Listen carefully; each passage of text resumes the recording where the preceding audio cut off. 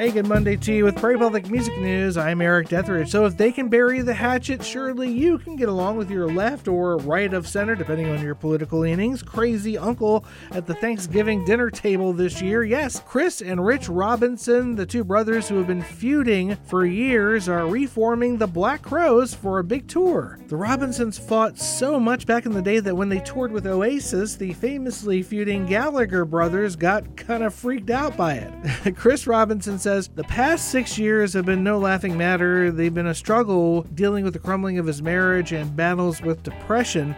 While Rich says he's just simply fed up with all the fighting. The reunited Black Crowes will play the XL Energy Center in St. Paul August the 13th.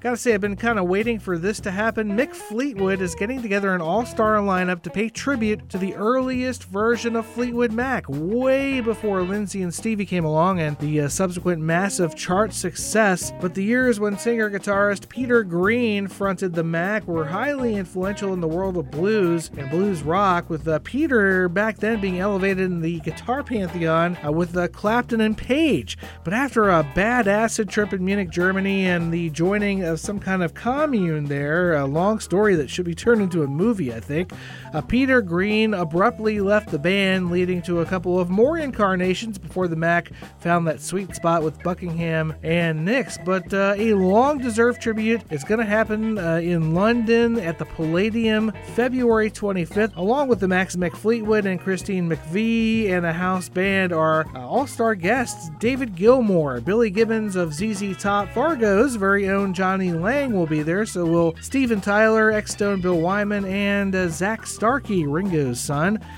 Now, will the guest of honor, Peter Green himself, be there? Well, Mick says don't hold your breath. The last time he tried doing something like this, he was going to reunite with Peter on stage, but Peter Green backed out at the last minute. Hopefully he'll still be in the audience there at the Palladium in London.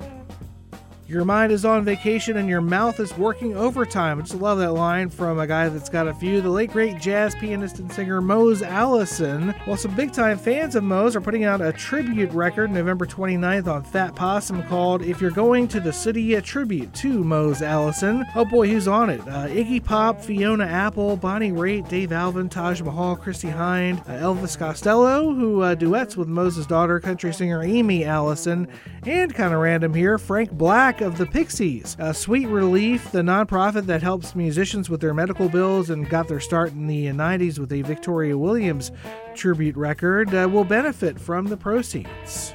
On this day in music history, November 11th, 1972, just like his bandmate Duane Allman a year earlier, and just blocks away in Georgia, Allman Brothers bassist Barry Oakley was killed in a motorcycle accident. And speaking of Mose Allison, today is his birthday, as it is for Andy Partridge of XTC.